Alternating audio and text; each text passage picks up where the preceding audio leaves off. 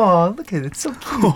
Hey, what's up, guys? Hey, Jimbo, what's happening? What is this? What am I looking at? Well, this is a schmogwai, I think it's called. My uncle gave it to me for my birthday. No. What the hell are all these things? We're not really sure. You know, last night I was drinking and I was by myself, and I never like to drink alone. My uncle said, don't feed this thing after midnight, but rules and stuff. So I gave the guy a couple beers, and I woke up and these things were everywhere. That seems ill-advised. We think they might be eggs. I don't know. Maybe. Okay, well, it's creepy. That one's moving. Oh, it is. What's Is What's hatching? It is. Dude, what is that? Oh, look at it. Why is it moving like that? I think it's drunk. Dude, it totally is. He's hammered. No. You're about to be hammered. Don't give it that. Don't give it that to him. What are you doing? Get him. No! Get away from me, you little drunk! Look at him. Ow!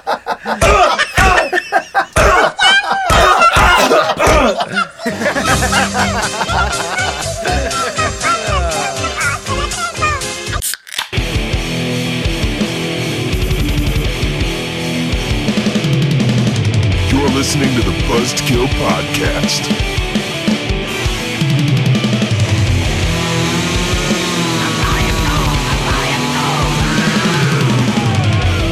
I am the devil, and I am here to do the devil's work.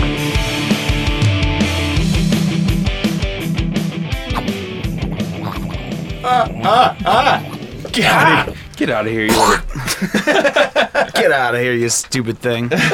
Welcome to the Buzzkill Podcast, episode 16. 16. I am James. I am Justin. And I'm Jim. Whoa. Where'd I go? That was all wrong. Why'd you... Mike's not here tonight. Hi, guys. Oh, yeah. That's Mike. I'm Jim. That's Justin. Welcome back. Or welcome for the first time. This is a mess if you're joining us for the first time. Like, who are these people? Oh, my God. They're all named Jim. So how you guys doing? Good. Good, well, man. Yeah, well, you know, I've had better days. So in the last 2 weeks, I have successfully lost both sets of keys to my Envoy.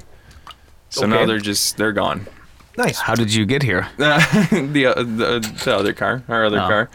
So Where's your Envoy? it's at home. Oh, your keys are probably somewhere there. I know. Well, you would think so, but I can't find them. Tore my house apart. Can't find them. Maybe your kids ate them. Maybe. That's what I'm hoping. And I'll find them later tomorrow or something. But anyway, welcome to episode 16 of the Buzzkill Podcast. Today we're talking about... Creatures features. Creatures and monsters. Creature features. And features. Before we do that, though, we are drinking some beer tonight. Oh, are we? Yeah. Is that a thing we do? Yeah, is it? I don't know. I was thinking iced tea. No, I was reading this thing. Arnie Palmy. Who wants Arnie Palmies? So from Arbor Brewing Company, we're keeping it strong with the Michigan Brewing Company. We are. It's not even intentional. These is what we're finding. Yeah, from the Arbor Brewing Company in Ann Arbor, Michigan, home of the U of M Wolverines, of course. Who I know Mike is a huge fan of. That football team's doing real well. Yeah, that's a joke because Mike doesn't do sports. He's not a sports. He doesn't sports very hard. I don't sports well. So anyway, this is called Violin Monster. It's an autumn ale, and monster because we're talking about creatures. Right. I was reading this earlier, and it really reads like the cadence of it is like The Raven by Edgar Allan Poe. So you should probably read it as such. Like Edgar Allan Poe. Like Christopher Walken reading Edgar Allan Poe. That's what I want from you right now. In 1546, I can't do it. I'll read it like Christopher Lee instead. In 1546, Gateway Bay was full of ships. In its main was mother's hips that birthed the monster's heir, the form. Soon was I in London stink when one dark e'en and deep in drink. A Medici lord his bite did sink into my lifeblood warm. I woke upon a vessel sailing this is really long, Mike. You picked the six-pack with the longest possible thing in the world. That's kind of how I'm picking the beers now. I woke upon a vessel sailing toward the Isle of Elba failing from the seaworthy assailing of the Barbary Corsair fleet. When there Do you say a word? Today, Junior. Scimitars or scimitars? Scimitars. Scimitars. Oh, When it's- their scimitars split the sky, the moon awoke, and so did I, and each and every dying cry did drive my lust for their defeat. For centuries, the violin monster has traversed the world howling his curse at an unforgiving moon. Although his past is filled with bloodlust and sorrow, he was found that playing his fiddle pacifies his hunger. In recent years, the violin monster has found a measure of peace and a cherished home in Ann Arbor, Michigan. Can you believe it? Landed in Ann Arbor, Michigan, of all places. Lots of waterways around there. And if you're lucky, you just might spot him there on a street corner, soothing his soul by serenading the city he now calls home. That's a lot of words on the side of a beer box, but I like it. It really is a I lot of didn't words. know he and I'm knew that many pretty words. sure I did a terrible job of reading that. So essentially, I'm guessing... Oh, If you're in Ann Arbor and you see a guy who looks like a werewolf playing a violin, it's probably just a dirty hippie, because there's a shitload of them in Ann Arbor. There really are. and by the way, it's scimitar. Huh? It's scimitar. Scimitar? Yeah. Okay. Well, It's the big curved sword. You know what I'm talking about? yeah, no, I know what it Yeah, is. I just scimitar. never, I don't really have a need to say the word scimitar very often. So You don't live, my friend. and this is my scimitar collection. So anyway, that's the beer that we're drinking, and we're gonna give it a crack. Heck yes, we Give are. it a cracking. Give it a crack. And Get it? Because monsters and I got there's a beer for you. I got terrible jokes. Yeah, you're horrible. Yeah. Give one to my buddy This Phil. bottle's actually pretty sweet. Yeah. The creature's pretty awesome. We should get.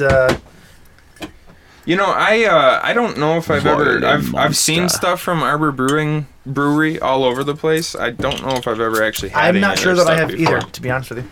So I'm excited to try this. Plus, it's an autumn ale. Oh, there's which- Pepsi points under the cap.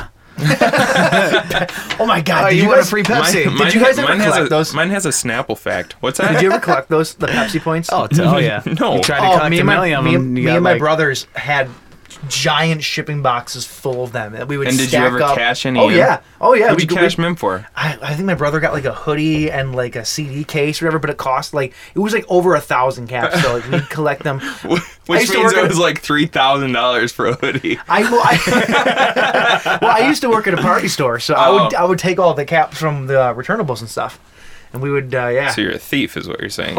Yeah. You son of a wonderful lady. I remember Barb. I remember when I was Son younger, of a Barb. you could collect the Dum Dum pops, you know, like Yeah. the lollies, and there was if you got a certain amount of them, it said on the wrapper. Oh, it wasn't. I'm sorry. It was actually Tootsie Pops. Okay. If you collected a certain amount, you could get a helicopter. Hell yeah, a real I one? wonder if anybody ever actually. I don't know, because it was like a totally unrealistic number. It was Sure. like 20 million. But if like the entire community banded together, Yeah, like can you pool your points and get a helicopter? And that would be I really would do. shitty. if you're the Everybody shares time If with you're the company and telling you like, oh shit, now we have to buy them a helicopter. the CEO has to give up his helicopter. How many licks does it take to get to a helicopter? Did you ever do that? Did you ever lick a Tootsie Pop and like to see how many licks it would actually take? I tried once and I I gave did it up. once. It was somewhere like around 1,000, and Really? finally I started getting to Tootsie. Yeah, And then after about like 1,500, I started getting to paper. Well, who licks a lollipop anyway? I always do the 1, a 2, a That's 3. the way to go. That's the way I do it. A Get 3. shit done and over with. That's why Justin has no teeth now. Hey, let's try this beer. Cheers, gentlemen. Arbor Brewing Violin Monster Autumn Ale. Here we go. Ooh. Oh wow, that's It's not. Ooh, there's pumpkin in it. Mm-hmm. Is it pumpkin? Is there pumpkin in I this? think so. I think so. Yep. I'm allergic to pumpkin. Mike Oh, hates. yeah. Are you really? You're not.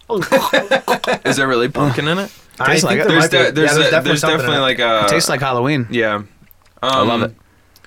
It's good. I was not expecting that. Neither though. was I. Neither was I. I mean, I'll drink. It's not so overwhelmingly pumpkin that I can't drink it. Oh, no. It was just a But- nice aftertaste. Well, Are you not a pumpkin fan? Oh, I hate pumpkin. Oh, okay. Hate it. I did smash my front tooth on the bottle when I went to take a drink, so that So yours tastes like pumpkin and blood. yeah, that made my first taste a little less enjoyable than I would have liked. Ooh. All right. Well, now that that's So over anyway, with, you got any corrections from I last do. week, I Mike? do. Last week, in our news section, we talked about how Ron Glass had passed away. Yes. And I this isn't a correction He's as still much alive. as surprise. I wish. This isn't a correction as much as it is a clarification. I'd mentioned that now that he's died, I felt like anything further with his character should die off too. Yeah. And I just want to say, I do know that they did kill his character off in Serenity. I know that. Anybody who's like, but he already died. This guy's clearly not as big of a fan of Serenity as he says he is. If you knew that he died, why would you even say that you were worried that Joss Whedon would... Well, because they can always go back and do backstories. They were going to bring him back from the dead and then, continue his story. Yeah, No. Okay. maybe. No, I get what you're saying. Jason style, strike him with lightning, comes back. Last week we were talking about The Hills Have Eyes in the remake. Yeah. And I asked you a question about the dudes in the remake, and then you said Michael Barrymore was in the original. Mm-hmm. And then I was like, oh yeah, Michael Barrymore, which we both know the dude's name. We both know that it's Michael Berryman, so I don't know why we both said Barrymore. Michael Berryman is in the original Hills Have Eyes. Maybe I was thinking of C.J. Barrymore's. Maybe you're thinking of Drew Barrymore. Or Drew Barrymore. At C.J. Barrymore's. Playing putt-putt. Anyway, go ahead. You got any more? Yes. Last week we mentioned that James Bond's Mortal Kombat had found a director. I didn't know the guy's name. His name is Simon McCoy. Would we know him from anything else? Some TV commercials, that's it. Oh. He's, like I said, first-time director. Right So, and my last one is at the very end of the episode, we were kind of rapid-firing through some, and we mentioned The Fly, and you asked me if it was Vincent Price, and I, for some reason, didn't think that it was. It was absolutely, most definitely Vincent Price in Yes. The Fly. I Yes, it was. don't know what I was thinking. Yeah, whatever. Go ahead. No, that's it. That's it. That's it for corrections? I think so. I'm sure there was more, as Yeah. always, but... If you listen to our last episode and hear any corrections, let us know and we will do nothing about it. So, I think it's about that time. Jay? Boom, boom, boom, boom, boom. Yo, listen to the Buzzkill Podcast News. Hey, hey, oh, hey, hey, oh, hey, oh. Boom, yo, listen to the Buzzkill Podcast News. Go with it. There's nothing. You guys just, I don't even realize when it's happening. You're just like, hey, and I'm like, crap, I have to come up with a rhyme or something right now. And it just goes. That's it. That one was inspired. I really liked it. I kind of had like, it was modern hip hoppy, but I was thinking I wanted this Bob Marley vibe in the back of it. Like I wanted to spread peace and love That's good. with hip You know, hop I was listening to that mixed DMX. with Baha Man. That's where that's where that came from. I was listening to that, the DMX 12 Days of Christmas. You ever heard that? No. DMX sings a Christmas song. It's the worst thing I've ever heard, and it kind of reminded me of that. No offense, Jay. Oh, jeez. Oh, it's awful. All right. I was trying really hard, so I'm offended. Damn it. So in the news, Universal on February 7th will be releasing Peter Jackson's King Kong and the Mummy trilogy on Blu-ray. You know what? The Mummy, that original Mummy trilogy, well, not the original, but we're talking about the Brendan Fraser one. Yeah. That's a guilty pleasure of mine. I don't think I've seen the third one, because the third one was a Scorpion King, wasn't it? The one with The Rock? Yeah. I think so. Yeah, there was like a spin-off Was movie. Brendan Fraser in that one? I don't think so, which is why I'm confused as to why they're saying the trilogy. It's still considered all like part of the same. Yeah, well, that's more of a mythos. spin-off than it is a sequel, though. That's all. That's true. But those first two movies, though, they're kind of guilty pleasures of mine. I don't know. I like them too. I got nothing wrong with them. What? No, did you see the trailer for the teaser they dropped for the new Tom Cruise Mummy? No. Yeah, well, that's the new one coming out. They started their reboot series with Dracula Untold, and then I think they're doing like a cinematic universe thing where they're all going to be connected. Cool. And so the next one is I don't know why this isn't news, but they dropped today the teaser for it, and the actual trailer comes out on Sunday. So we'll probably talk about it more next week. Cool. But, yeah, it doesn't. I don't know what they're doing with this. Does it not look good? It just doesn't look like a Mummy movie. It looks like it's very much re-envisioned and done for newer audiences, but like it just doesn't seem like it has any of the characteristics of the original Universal monster movies. Well, it was just a teaser though, right? True, but I don't know. I guess in the teaser, usually they want to like set the tone though. Yeah, so it'd be, yeah. Yeah, I don't know. I'll put the teaser up on. So anyway, February 7th, be on the lookout for that. I read the list, like I'm not going to name it all off right now because there's tons, but there's deleted scenes, behind the scenes stuff, little like mini documentaries and stuff in each Blu-ray release. So that's cool. Yeah. What do you have in the news? Well, speaking of trailers, a while back on one of the episodes, I had mentioned Greg McLean's new movie, The Belko Experiment, and they finally dropped the trailer for it. Did you watch it? I didn't. I meant to. Awesome. Rundown is a bunch of people in an office building, and over the loudspeaker comes a thing saying, basically that X amount of people need to die in X amount of minutes, and if it doesn't happen, we're going to kill double that amount at random. Dang. And then all the windows board up or like shuttered up or whatever. Yeah. And then as it goes on, it's a big game, and they have to people have to decide whether or not decide who's going to die.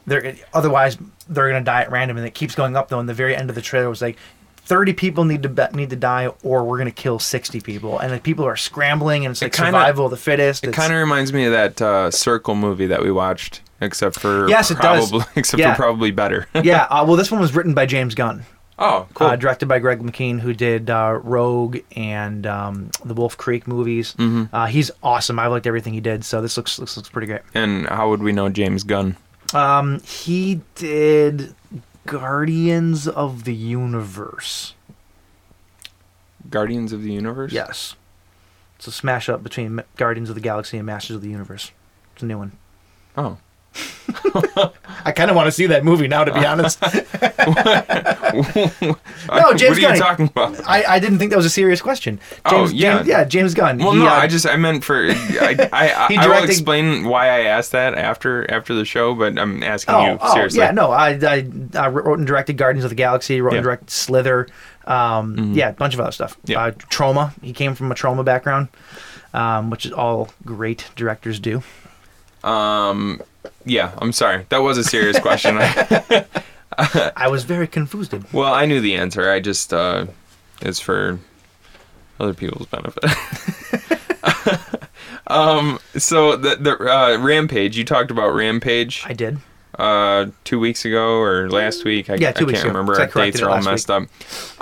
So there's a release date of April 20th, 2018. Wow, that seems quick. The director, Brad Payton, has said that Rampage is going to be emotional and scary. Exactly what I don't want them to do with it. He said it's going to be like very like it's like it basically sounds like he's taking this idea of the lizard and the wolf and the gorilla, and then that's all he's really taking from the game. And next thing we're going to find out is that it's found footage, and so we're just going to be following The Rock running around the city, and it's going to be Cloverfield all over again. That's what it's going to be. It's funny that you mentioned The Rock because is the Rock in it? Yeah. Well, he even mentioned in this quote, he mentioned San Andreas.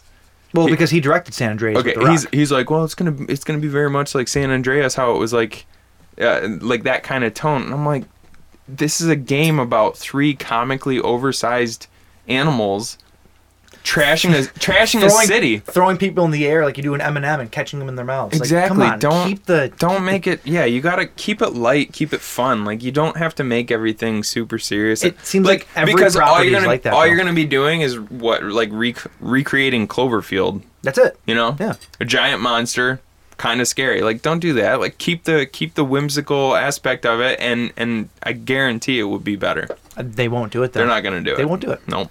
I don't know why all these studios and writers feel the need. I'm sure it's studios' influence on the writers, but they feel the need. Feel the need to take everything in a dark, serious direction, which is fine for some movies. But like, if you have source material that people like it because of its comedic aspects, why in God's name would you get rid of that? Like that's why people like it. I don't know. It's it's. I'll wait and see what it looks like, but to me, it seems like kind of a bummer at this point. Yeah, I typically agree with you. What else you got? My last one is not. It's sort of horror, sort of not. One of our favorite up and coming directors, Paul Solet. Yeah. Has been trying to get this movie off the ground forever. It's called Unchained. Paul Solet, you would know from he directed Grace, Dark Summer. He was Nicolo from Jack Chop and Holliston. Sorry. Anyway, so he's been trying to get this movie off the ground for the longest time, and he finally did.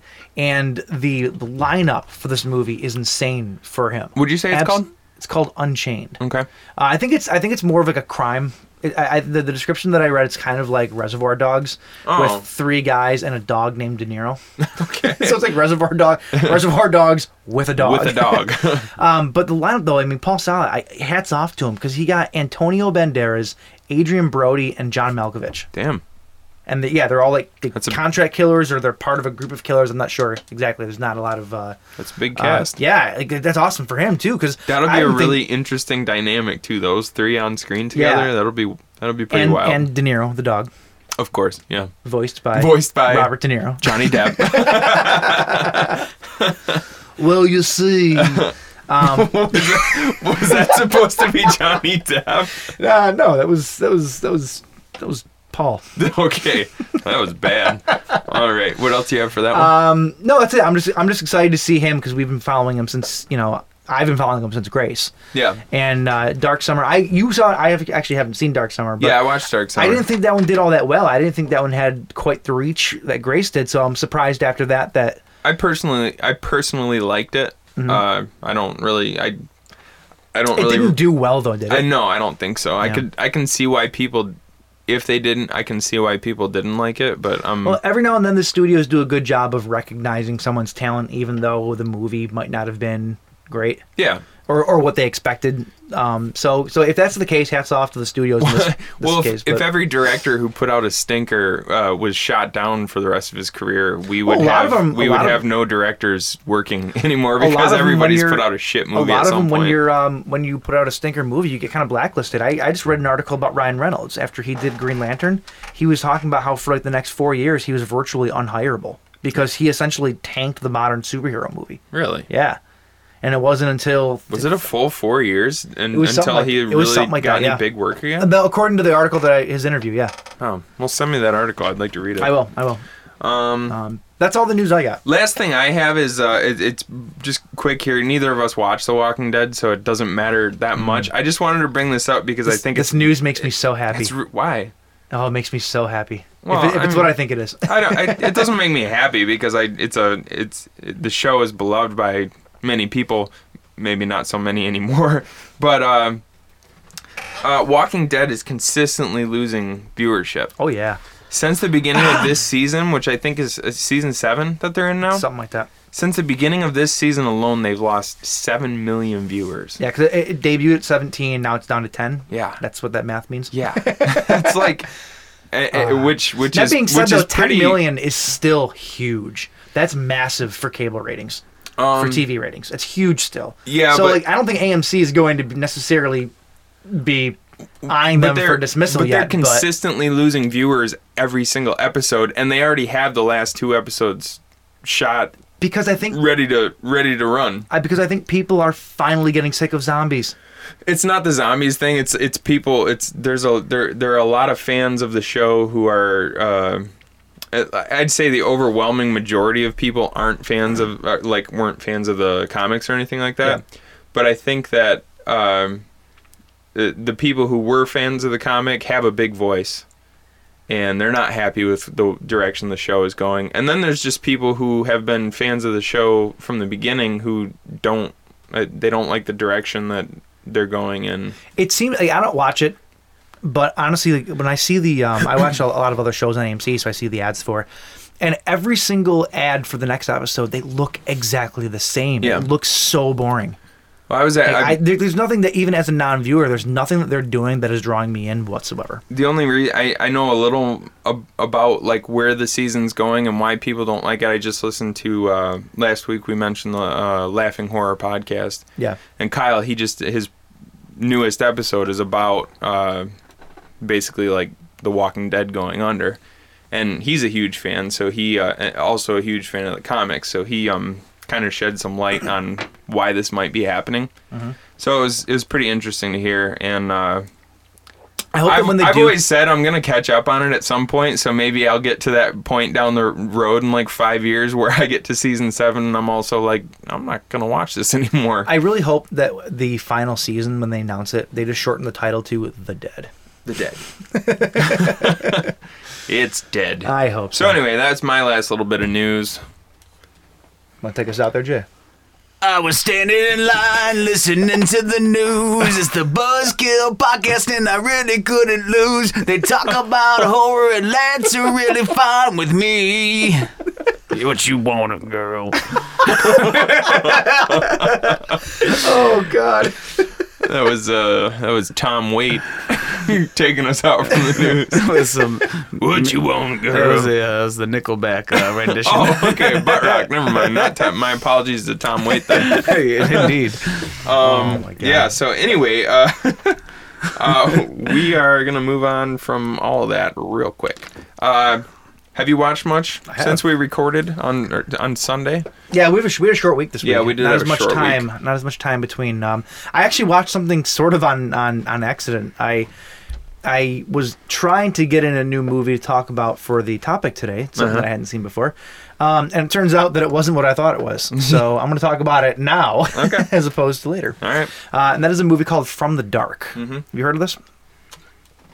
Only when you told me about it yesterday. Oh, well then. you have some history with it then. It's from 2014. It is the follow-up. It was directed by a guy named Connor McMahon, who directed one of our favorite clown movies, in Stitches. Oh, I was gonna say that name sounds really familiar. Yeah, so this was his Stitches, what an awesome follow-up movie. to Stitches. Oh, cool. And it's funny when I was reading the synopsis of this, I wanted to watch a monster movie. I wanted to watch a creature. I'm good. Yeah, so I'm good. I'm watching it, and it dawns on me pretty quickly. I said, okay, I don't think this is just a creature movie. It seems very vampiric, if you will, and it absolutely was. It was a vampire movie. Oh. So it didn't exactly fit. I mean, it's still a creature, but I mean, yeah, I get technically a It doesn't vampire is a creature. yeah, it didn't really fit on what I was considering creature feature, though. Yeah, we'll have to actually explain our later when we have get some into the parameters. tofu. Explain the parameters. Yeah, of, it's still pretty open, but there's some parameters. Anyway, though, I liked this movie actually quite a bit. It was you could tell that it had a very limited budget, but it seemed that they were very smart with the budget that they had. They had great cinematography in it. At some points, other points not so much. It was kind of a mixed bag in that regard. The acting was good. It was it's an Irish film. So the acting was good. I loved the opening scene, how they uncover, essentially they unearth the vamp for the first time. Yeah. You know how people make bricks out of mud, and then they heat them in like an oven. yes, It's the guy I do that all the cutting- time. That's actually how you make bricks. Well, shut up. He's got like the tool though, and he's digging bricks out of the ground, and he uncovers this vampire, pulls the stake out of it, and that's the beginning of what happens. And it's cool. The vampire looks So like I guess I didn't know. Once you pull the stake out of a vampire's chest, they come back to life. it depends on what mythology. Is that the you're following. idea that we're going with here? Yeah. I've seen that before though in other things. And it's cool though. The creature effects for it, they only had one main vampire. So when you get bit, you take on the characteristics, but you don't turn right away, which I think was smart because with a limited budget, Low budget, they were yeah. able to have one really good looking one. And then the rest of them serve their right. purpose. So they were kind of like mid transition. Yeah. Into vampire. Yeah, essentially. Right on. But it was cool though. The main vamp guy, he looked almost like a Buffy the Vampire Slayer kind of vampire. Like he was old, full prosthetics and everything, but he had like the really big The pronounced brow. Yeah. It was very like Buffy kind of. I'm like, oh, that's kind of cool. I haven't seen that kind of vampire in a long time. Whenever I didn't watch Angel a lot, but wasn't Angel a vampire? Yeah. I didn't watch a lot of the show, but I was always like, they didn't have to do a lot to David Boreanaz as far as prosthetics go because He's pretty Cro-Magnon himself. the dude has a very pronounced brow section. It's not that that's a bad thing. No, I'm just no. saying like that's like a lot of the other vampires had that going on. He already sort of had it. Some dude's got, You look like a vampire. He's got a strong face. It's a strong, manly face. very strong working man's face. Anyway, so the movie had really great atmosphere. It was essentially the two people in a house for most of it, with the creatures outside. And yeah, it was good. I recommend it. It's on Shudder and Netflix. I believe it's on both. Are you liking Shudder? I am liking Shudder. Yeah.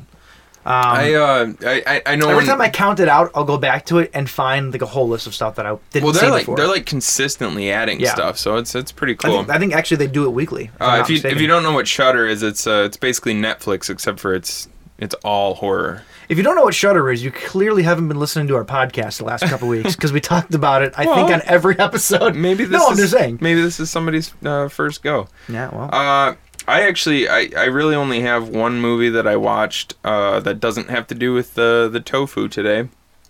And I actually watched it before our last episode, and I never talked about it. Because it is technically a remake. Okay. It's called All Cheerleaders Die. Oh, yes. A Lucky McKee movie. Yeah. And we're both big Lucky McKee fans. Mm-hmm. And it was directed by not only Lucky McKee, but also Chris Sivertson. Which, if I'm not mistaken, he was the original creator of the original All Cheerleaders Die. I think they Lucky both McKee. were. Yeah, like they had worked on that original one together. Yep. Oh, it was cool. I mean, it was. It kind of reminded me of like that movie Bring It On. The cheerleader movie? Yeah. Yeah, okay. Yeah, with Kirsten Dunst and Eliza Dushku. Yes. What? It's already been brought. If you took Bring It On and mixed it with The Craft. Okay. Okay. And smashed them together. A reason that I'm excited to do a witch episode. I've never seen The Craft. You've never seen The Craft? Never seen The Craft. I really like that movie. I've always heard good things. That's one of my favorite witch movies. Witches, by the way, freak me out. So I'm like, Hey, what? Save it. Huh? Save it. Oh yeah, okay. well, this is a witch movie I'm talking about right now. It was like Bring It On meets The Craft. It was like a modern retelling of The Craft with much more annoying characters. Oh yeah. Well, they're just like... Was it annoying like Jennifer's Body was annoying? 'Cause I like that movie, but I did find the characters to be kind of...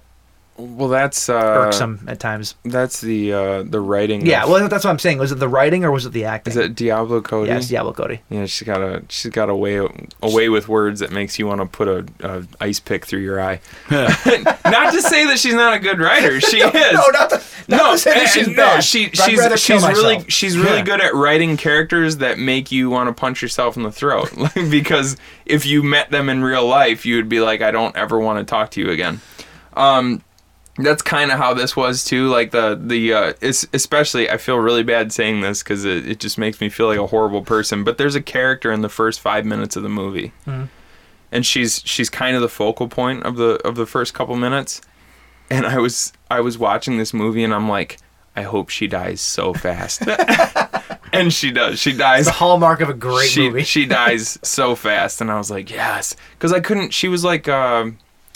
She was like one, like she kind of. My sister's never gonna listen to this, so I don't feel bad saying this, but she kind of reminds me of the way my sister was in high school, where she'd be like, my bitches is fine and they keep it tight, and we all about pleasing our man because we keep it tight. I'm never looking at your sister the same again.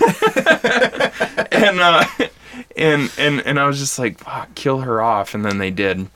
And then the rest of the movie was pretty fun. Mm-hmm. There was some corny moments and love corn. Rough. Got the life. Yeah, Jonathan Davis popped up for a while. No, there was like some kind of corny, like over the top bits, and but overall, like I had a pretty good time watching it. Nice. I thought it was cool. I'm gonna check it out. That's actually, I think, the only Lucky McKee movie I have not seen. Oh, really? I think so. Yeah, and it's kind of weird. It was like we gave Cabin Fever hell last week because the remake was only 14 years removed from the original series. Yeah. This one, the original was made in 2002, and the remake was made in 2013. But I think it's because the original was like super low budget. Yeah, like, that's fine. That's fine. Like made it in high school kind of thing. You know what I mean? So. Well, hell, Let the Right One In, Let Me In. There was only 2 years between them. Well, that's you're going from foreign. That's also because if you want to market something to Americans, yeah. They gotta speak fucking American. You know what I mean? I don't like to read. I don't want to go to the movies and have a reading lesson. If you're from the South, we apologize. No, I don't. Just go and read the subtitles, you animals. No, I really do. I know a lot of people from the South, and they're real nice people. Oh, dig yourself out of that hole. No, I can't. All right, let's just move on then. Yeah. Was there anything else? Or is that No, that's really all I watched. Because like we said earlier, we only had a couple days in between recording our last episode and this one, and I was busy. Oh, well, good for you. Yeah. So, creatures. did you watch anything else? No, I'm good. Let's jump into it then. Creatures! The tofu! Creature features. Yeah. What is your favorite creature feature? Easy. Yeah? The Descent. Oh. And not only is it my favorite creature movie, it's probably one of my favorite horror movies. Let's define our parameters here first. Oh yeah, good call. Okay. Because we do kind of have like slight parameters. Like if you were to ask, if you go on IMDb or something like that, they have lists of like, the top 100 creature features ever made. Some of them are like Jaws. A lot of them Jurassic are Park, nature gone wild movies. Yeah, right. Yeah. Like when we're talking creature features, we're first of all we tried to stay away from the giant monsters because that'll be a fun episode in and of itself. Because that in and of itself is a whole different episode. Yeah. Like Godzilla, Deep Rising, Godzilla 1998. Godzilla 1998. I guess The Host. Technically Cloverfield. Like giant monsters we stayed away from. Cue the winged serpent. What's that? Cue the winged serpent. Oh yeah. Oh yeah. Q? Oh yeah. You ever heard of that? Yep, 1982. I'm gonna say. You look it up on your own time. Okay. I bet I'm right. All right. So we kind of go with for as far as creature features go. So nothing natural, nothing that could happen on its own in nature. Yeah. Like so, no piranha, no Jaws, no Rogue, anything like that. Nope. We're talking more along the lines of. I'm just gonna rattle off a few. Mimic. Yes. Feast. The Descent. Yes. Tremors. Gremlins. Critters. Like stuff like that. Yeah. These are all movies that we might hit on in the next little bit here. Some of them we absolutely will. Yeah. So that's what we mean for creature features. Yeah. So you asked me what my favorite was. Yes. Sorry. Mine is very easily The Descent. That movie is so unnerving. The sound in that movie is probably. I know your wife hates that sound. Well, it's because I make it all the time. I can't do it as good as them. Yeah, it's so good. No. My wife doesn't hate that sound. She hates when I do it. Oh. Because I do it almost compulsively. Like I'll sit there and start clicking my tongue. What year did you say Q came out in? 1982. Oh, it was 82. He's back, ladies and gentlemen. I am the champion. Right. He's Jim. So The Descent is your favorite creature feature? It's up there. I mean to say number one, it's tough to rank them, but it's one of your favorites. That's the one that stands out to you. You got anything, Jay? I'm gonna go classic on this one. And I'm gonna pull up the old Frankenstein. Yeah. Because that would count as a creature feature, Absolutely. Right? Because it was definitely a creature. Yeah. And that set the.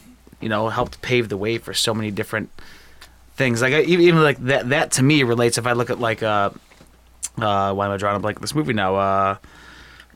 The Human Driving Centipede. Miss Daisy. Oh, the Human Centipede. Like stuff like that. Like I even look at that and I'm like, oh, that's kind of based around like the old Dr. Frankenstein kind of theme. But now you wouldn't consider the Human Centipede a creature feature though. No, that's a sexy feature. Okay. That's just a weird thing. But it gives me that same kind of vibe where someone's creating something in the doctor and all that and in trying to do something that's gonna just weird. Could you consider Frankenstein almost body horror?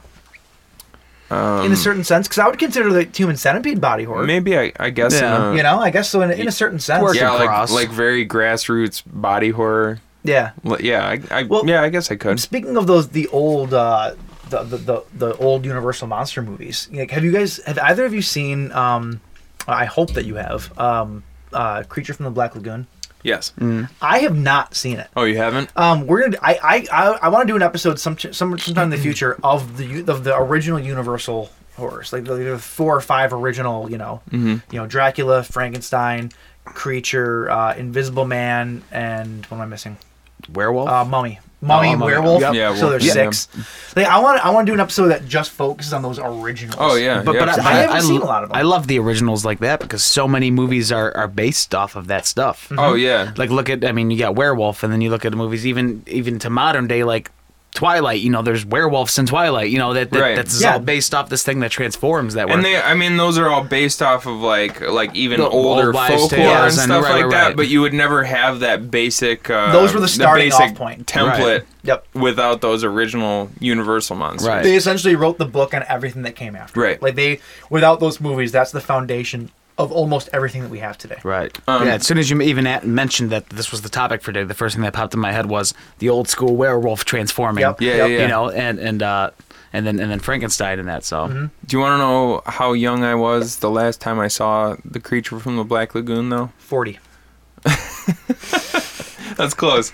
No, I was. I distinctly remember I was sitting in the living room of my parents' house, and my mom brought out a platter of bowls of mac and cheese and sandwiches for me and my friend who were watching it. Okay. So it was like back before, like I knew how to cook my own food and stuff. 2 years ago? 3 years ago, probably. Yeah. No, I haven't seen it in years and years and years. She actually brought them out for your kids, and then you stole it from your kids because you were watching the movies. What happened? Yeah. She's, she doesn't want that. I know two little ones that went hungry that night. No, I saw that movie so long ago, and that movie actually was a big part of me not wanting to go into murky water for a long time. Yeah. Oh, sure. Yeah. Definitely get that.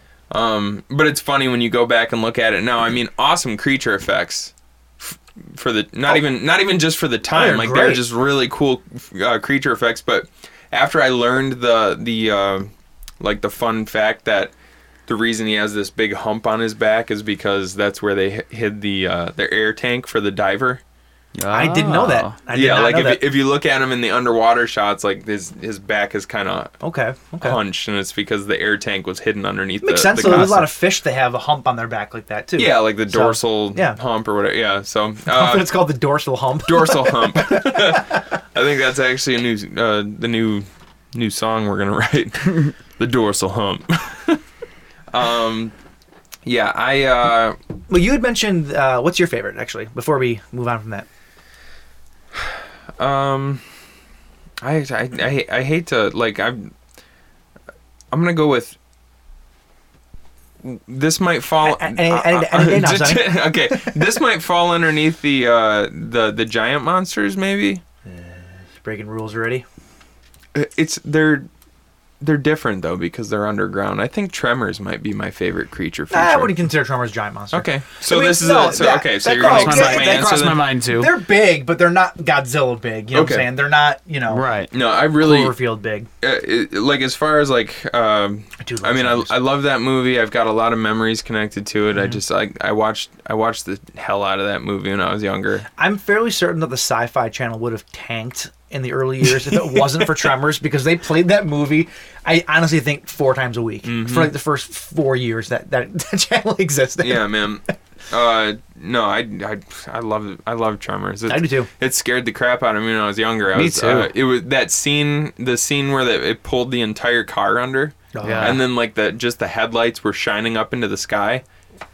Nope. I was like, I don't ever want to go to the desert. Seeing things going through the sand, and I was afraid. I was like, I don't want to walk out in the sand. Mm-hmm. Yeah, I remember the idea when I first watched that. I'm like, how are all these people who live out in the desert so good at pole vaulting? Like, is that a skill that you can just randomly pick up by watching somebody do it for about 5 minutes? And actually, where did they get the long poles? They were like poles. Like, they were like tent poles or something like that. They were like big stiff metal poles, which I'm pretty sure you can't really pole vault at least correctly on them. I'm sure you could get the action down, but they were going pretty damn far with those things. They weren't actually did they have them in the back of the truck or something? Like I actually haven't seen Tremors in a few years. Where did they get those You know what? I don't things? honestly remember when we do the retrospective because I think this cements it now. We have to do it. But or were they naturally occurring, just super long? But they grow on the ground. That's those steel pole reserves that are just kind of out in the desert. Hey, Charlie, there's another one of them there pole fields over there. Cut it by the roots. It's like like a bamboo forest, except for it's just metal poles sticking out of the ground. Yeah, everywhere you see the cacti, you see the poles. They're hand in hand. No, that's probably I'd say that like that really ranks up high for me as far as creature features go. Though I love that movie. I think it's just to get it out of the way because it's probably one of the best creatures in a movie. Period is the creature from The Thing. Yeah. From The Thing? Yeah, it's just... okay. We talked about The Thing last episode, so we don't need to talk too much about it, but I would be remiss if we didn't bring it up. Well, I actually meant to, like, talk to you about this today before we had the episode, because that kind of falls under Alien, though. Well, okay, back to the parameters here. I know, the way that I figured... I said Our that parameters are not I said that it was well open-ended because... by the I said that this was kind of a loose open-ended one because...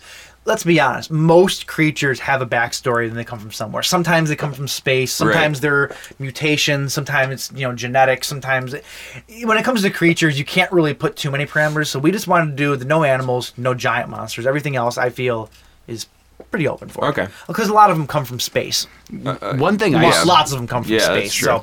So when you saying that, one that reminded me I used to like as a kid was Swamp Thing. Oh, Swamp Thing. Hell yeah. I completely forgot about that. Hell yeah. Wes Craven, man. Yeah. That was a great movie.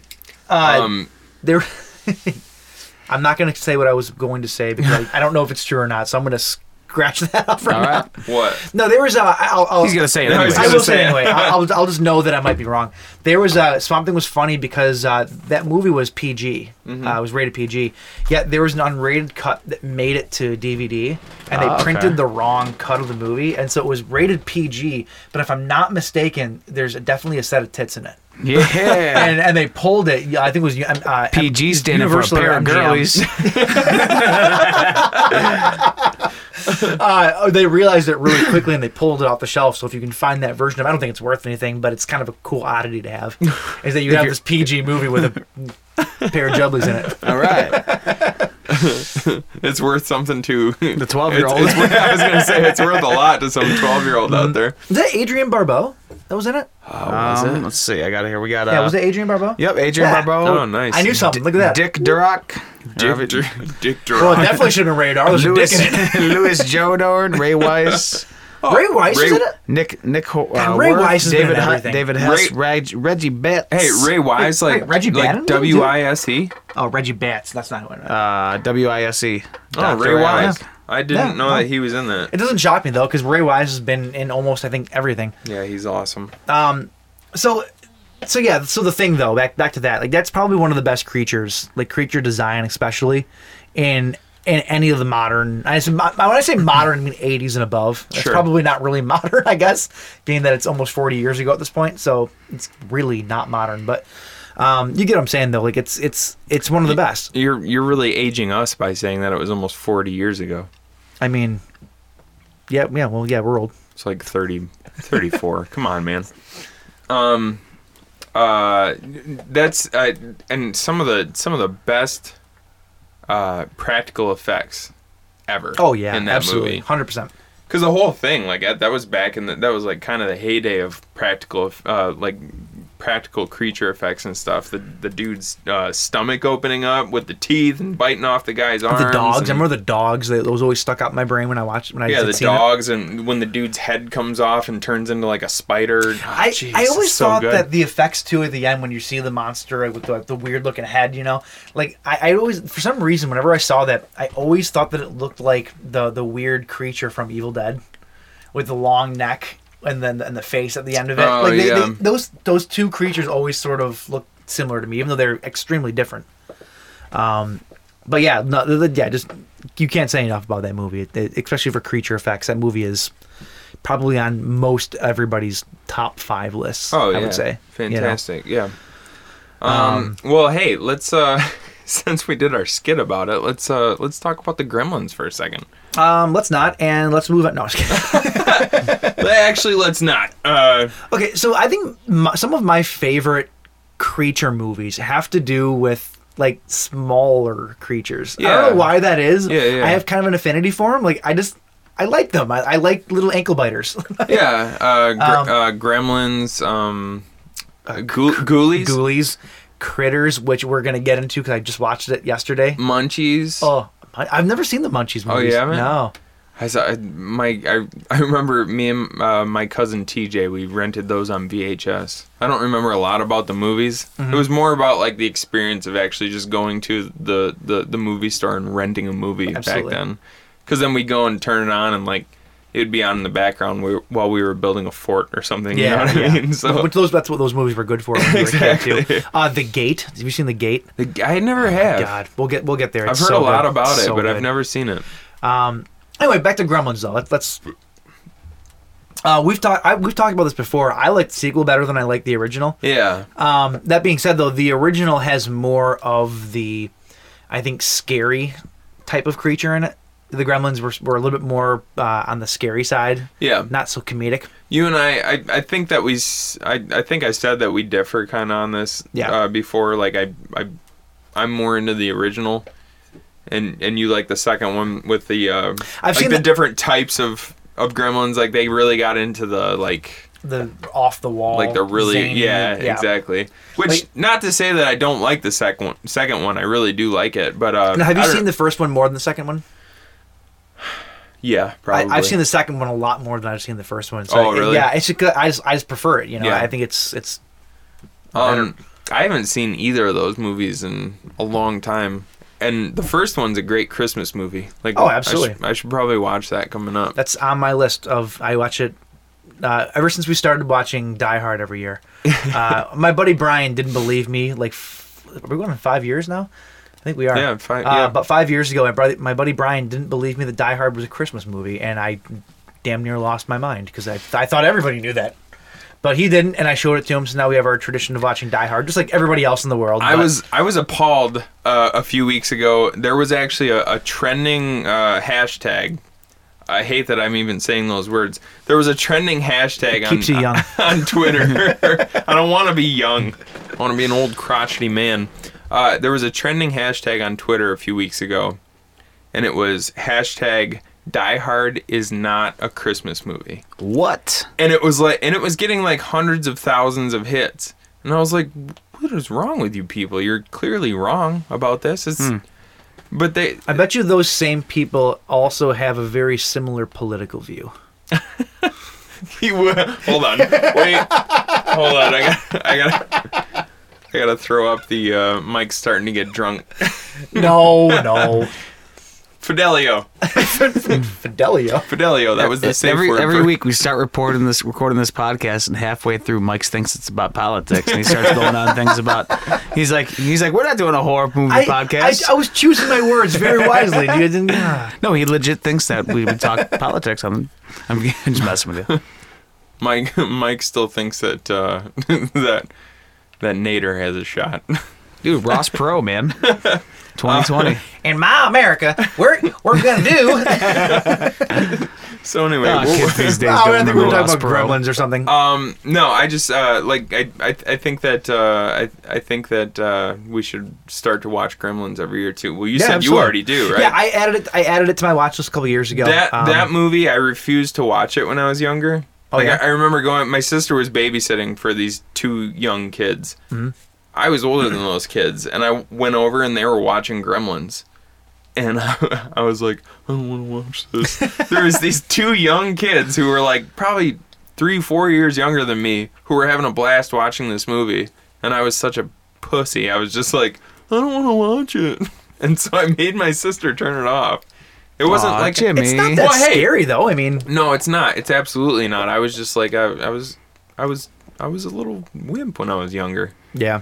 And then you picked up the bass guitar. Then I picked up the bass guitar, and I got way more manly, and then I started liking horror way more. Like I think we discussed this before in a previous episode, but you and I were both kind of late bloomers to absolutely, which is why I haven't seen a lot of the classics. Like I saw horror when I was younger. And I have memories of my first memory of seeing the leather strap kill from Friday 5. Yeah. But I didn't seek that movie out afterward. I didn't want to go find out what it was. Like I saw that kill and then I was scared for 10 years until I actually found out what it was. Well, that's actually a pretty good segue into my next movie. Is when I was young, I think I've told this story on here before. when I used to go to my aunt's house, I have these really vivid memories of watching Arachnophobia and Critters, and I don't know why that is. And it's funny. And when I knew that we were doing this, I decided to rewatch Critters last night because I hadn't seen it in years. Uh-huh. I loved it, adored that movie, but I hadn't seen it in a long time. So I pulled out I blew off the dust off my VHS and popped it in. Which no, I gotta tell you, it's the best way to watch it. Those old '80s creature movies, it's the best way to watch it. I used to make fun of you for it, but I actually do agree. Like you get the grain and the kind of the sound's a little wonky at times. Yeah. It's fantastic. It brings back all the memories of watching that. Every once in a while, you got to hit that tracking button. Yeah, I have a good VHS player. What was the tracking button for? What's that? What was the tracking button for? Every once in a while, you'd get like the static and the snow would start to shift across the screen. And you'd have to go hit the tracking button. It would crouch up from the bottom and start slowly taking over the screen. See, you say you have a good VHS player where you're like, I don't need to do that. Well, it's got auto tracking. It does it automatically. That's all part of the experience, dude. Like, I want to have to get up, and if I'm going to watch a VHS, I want to get up and hit the tracking button. I want to be inconvenienced as much as physically possible. Yeah, well, yeah. Oh, this coming from the guy who loves Laserdisc, where you have to flip the damn disc every 5 seconds. I've said it before, and I'll say it again. Yeah, it's built-in beer breaks. Yeah, I know. Anyway, though, so, but it's funny. In preparation for this, though, I was talking to my brother, and I asked him yesterday. I said, "Do you guys have these same memories as I do?" Because we all would have been together watching, TV or whatever. Yeah. I remember very vividly. It was my aunt's house. We had the regular Nintendo hooked up because I didn't have one as a kid, so we'd always look forward to going over there to play it. Hell yeah. And but I remember in that same room watching Critters and Arachnophobia, and he was like, "No," he doesn't remember it all. I asked my other brother; he doesn't remember it all either. That's why your brothers don't have a horror podcast. What I'm wondering though is if it only happened once for either of them, but they stuck into my head that much. Like, I'm wondering if when I watched them, even though I didn't realize it at the time, like, they just ingrained themselves into my head because I loved them so much. Oh, yeah. Yeah, I'm wondering if that's really more the case. Instead of it being all the time, I just really took to it, even though I didn't, realize it. So, like I said, I rewatched Critters, though, and I adore that movie. That movie is probably one of my favorite 80s just throwback creature movies ever. It's got everything in it. It's got amazing creature effects, first off, in the Critters. Mm-hmm. You have alien bounty hunters that are like suburban commando style, like bounty hunters. Spaceships that look like they're made out of cardboard. You have like every 80s sci-fi trope is in this movie, and I love it. It's just like, it's the perfect 80s sci-fi creature movie to me. I absolutely love it.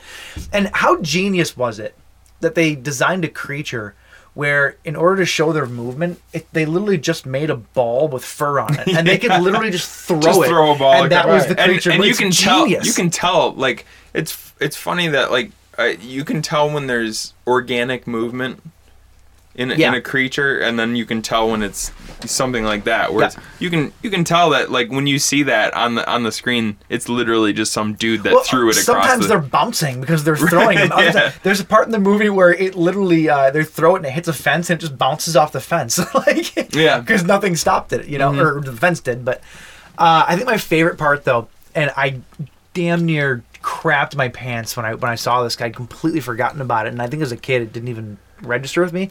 But the Critters are in the house for the first time, and they're going up the stairs, and I think it's the mother shoots one with a shotgun, and they apparently speak to each other. I forgot that they spoke to each other. Yeah. And it's just like little but there's subtitles though, and you can read it, and I think one of them said something along the lines of, we're not afraid of you, or what are you gonna do, or I'm butchering the line, but it was something like that. And then she shot it with a shotgun, and the other one looked at it and goes, "Fuck!" I damn near lost it. I'm like, you would never see that nowadays. You would absolutely never see that. It's just the horror and comedic genius. Like that movie's almost perfect as far as that style of genre goes. Oh, I love it. This is a little off topic, but whenever I see whenever I think about Critters, I automatically think about the first Ninja Turtles movie. Oh, okay. Because there's a scene where Raph gets pissed and he's like going to a movie. Yeah. and he's wearing his trench coat and his hat as if that that disguises him. Is it Critters on the marquee? Yeah, he comes out and it's like he just came out of I think he just came out of watching it or something, and he looks at the poster. Yeah. And it's the one of I know there's a few different posters for the movie, but it's the one where there's one single critter standing in the foreground, and then in the background is the city skyline behind him. And like Raph looks at it and kind of scoffs, like, "What a piece of trash!" So I've always connected those two movies in my mind. Critters also had a very young Billy Zane in it. Okay. I don't know if you remember that. He played the daughter's boyfriend who dies up in the shed. Yeah. And they're literally rolling around in the hay. Yeah. And they're the first person. He's the first person that the critters kill. They go up there and he's like the city. That was Billy Zane. He's the city boy with the big car. Yeah. It's Billy Zane. Wow. I saw that. I'm like, wow. And Lynn Shay is in it. Oh, is she? Yep, Lynn Shay. Shay's everywhere. She plays a character named Sally, and she's a clerk at the bowling alley. Mm-hmm. So like she's been an icon since back then. It's so cool to look back nowadays and look at movies that you used to watch and see the names. You go, that person was in there, and this person. Sometimes you don't even remember them. They might look so different from what they are now, and they might be a huge actor or actress Absolutely. now. And so they were in stuff back then, right, but it just never registered that because you didn't know who they were probably back then, right. You know? Out of our 16 episodes, we've mentioned Lynn Shay probably out of like 7 of them. Next week, she pops up in a lot. And not to spoil anything, but we have an interview with Lynn Shay next week. Oh yeah, stay tuned for that. You son of a because it's bitch, not telling gonna everybody. happen. No, I can't. I always forget to mention it, but there's one role that Lynn Shay did that I can like never get out of my mind, and it's her role in Kingpin. Oh God! She was that. I didn't realize that was her until you just said that. She's that nasty ass landlord who Woody Harrelson has to bang to not pay rent. Afterwards, she's like, I think you really jarred something loose there, Tiger. What is it about good sex that makes you have to crap? And then at one point he looks in his rearview mirror and he just sees her like doing the conolingus signal. Oh my God! Oh. I forgot that was her. It's like every time I see her face now, that's all I see is blah, blah, blah, blah, blah. I don't blame you. Oh, it's so gross. I'm gonna have nightmares tonight. You know, Lynn Shay. This is completely off topic, but if they ever made a remake of Happy Gilmore, Lynn Shay could totally play Grandma. She looks kind of like her, actually, like a little bit. I don't know why that just popped into my head. Why can't? Are you thinking because of when Grandma's wearing the kiss mask and she got the tongue hanging out? That's exactly why. That's why it is. Once again, like that just proves that Mike's brain just makes connections like a. And like Woody a squirrel Harrelson just finding likes a to nut. tap it in. Just tap it in. To prove that I'm not that disgustingly creepy, I'm going to do a side-by-side of those two. Okay. Prove that I'm right. And you can find that on the Buzzkill Podcast at tumblr.com. No, you can't, James. You're not James. I was earlier. Because you were. See, you're all confused. We confused Michael. All right. So anyway, let's talk about another creature feature and no more comedies. Since we're on the topic of small guys. Yeah. I brought up The Gate. This is a movie that I had not seen. I had heard of it, but I'd never seen it. My good friend Chris Jordan actually showed it to me. He's a reviewer over at the moviesleuth.com. Mm-hmm. Give him a little shout out there. Did they change the name of their? Yeah, it used to be called the Spoiler-Free Movie Sleuth. Spoiler-free That Movie was kind of a mouthful. Oh, so now it's just moviesleuth.com. moviesleuth.com. Oh, okay. I think they still advertise spoiler-free somewhere, and they still do spoiler-free, but it's a lot easier to say. It's hard, yeah. Anyway, though, this starred very young. It might have actually been Stephen Dorff's very first role. Stephen Dorff. Yeah, it might have been his first role. I don't quote me on that. That could be a correction. In The Gate? Yeah. He was he real just young. Yeah, he was just a kid? Yeah. Right on. And essentially what it is, it's him and his friend are listening to this old like metal vinyl record, and the lyrics from this metal record are like incantations, and they like and they resurrect, like they open this portal to hell in the backyard, right on, and all these little demon looking creature things come through and they terrorize. Isn't that kind of that's how shit happens in Evil Dead, right? Well, it's not a record, but it's a tape, yeah. Oh, it's like a reel-to-reel, It's a reel-to-reel, okay, yeah. Gotcha. But this one, though, it's like an actual metal record. Same kind of idea. It's like a metal, like a when you say metal, you mean like heavy metal? Oh like, yeah, like the okay. music Right genre. on. Yeah, not that it was like a steel disc. Okay, yeah, I'm sorry. But it's the lyrics though are like an incantation, and they say it out loud. Right on. And this portal to hell opens in their backyard, and then you have these tiny little demon monsters that run amok in the house, and it's awesome. It's just, again, it's kind of like that. It's more horror than I think Critters was. Mm-hmm. There's a little comedy, but I think it's more horror.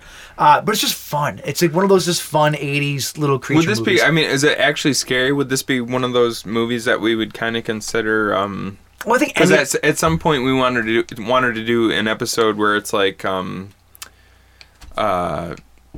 like in the way that they call marijuana a gateway drug. We want to do gateway horror where it's like the type of movie that got you into horror as a kid. Is it maybe, like that? Is it kind of geared toward a younger crowd, or if I had to place it in, I don't think it was geared towards a younger crowd. So it was actually like a really scary. Yeah, it's tough to tell because being this far removed from the 80s, though. Yeah. It's when you're watching these movies at our age that we are now, not to age us again, but like it's tough to get a good feel for how scary things were when they first came out, as opposed to now, because anything that I watch from the 80s has kind of a funny aspect to it because it's the 80s. It's got that look to it. It's almost more what's the word I'm looking for? It's more appealing to me than it is scary to me. Like it's, well, it's almost like look, we went a few weeks ago to see The Exorcist. It was your first time ever seeing it. Now that one was legitimately scary. It was scary, but it literally made people like faint and vomit and stuff back in you'd back never when it get came that out. now. Like because they didn't show anything like that. Right. More so now, we see that as it's almost like. But people are so desensitized. It's almost to like it now. It's almost like drama now. Yeah. Like really intense drama. Right. So like I get what you're saying about seeing a movie from the 80s, and it's kind of hard to gauge how scary it really was. Yeah. Because nowadays we're watching stuff like I mean, like, what's a really terribly 3 Guys, 1 Hammer. God, I had to get brought back. 3 episodes in a row. No, Do not watch that. don't watch that. Let's just do a commentary on it. Yeah, we're going to sound effects and everything. We're gonna eat Fritos, so there's lots of crunching. Oh, gross. No. Anyway, I'm sorry. I interrupted you. I just kind of wanted to. No, it's tough. I was gonna say it's tough to tell how scary it was when it first came out. I don't think it wasn't directed at kids though. I don't think. Okay. I don't think that it was. At All least. right. Yeah. But yeah, it's great. If you haven't seen The Gate, I recommend it. It's kind of a tough one to track down. I have. Then again, though, now the internet is. I think it's actually thing. on Netflix. It's one that's. I think so, or it used to be anyway. It's one that's been on my radar for a long, long time, and I've always meant to watch it, and it's just I've just kind of passed by it like 1,000 times. Yeah, and it's never good. turned it on. You should watch it the next time you see it because, it's just a great movie. Now, so we could kind of say that this next movie that I was going to bring up it's creature feature, but it also kind of falls under the giant monster movie thing. That I'm sorry.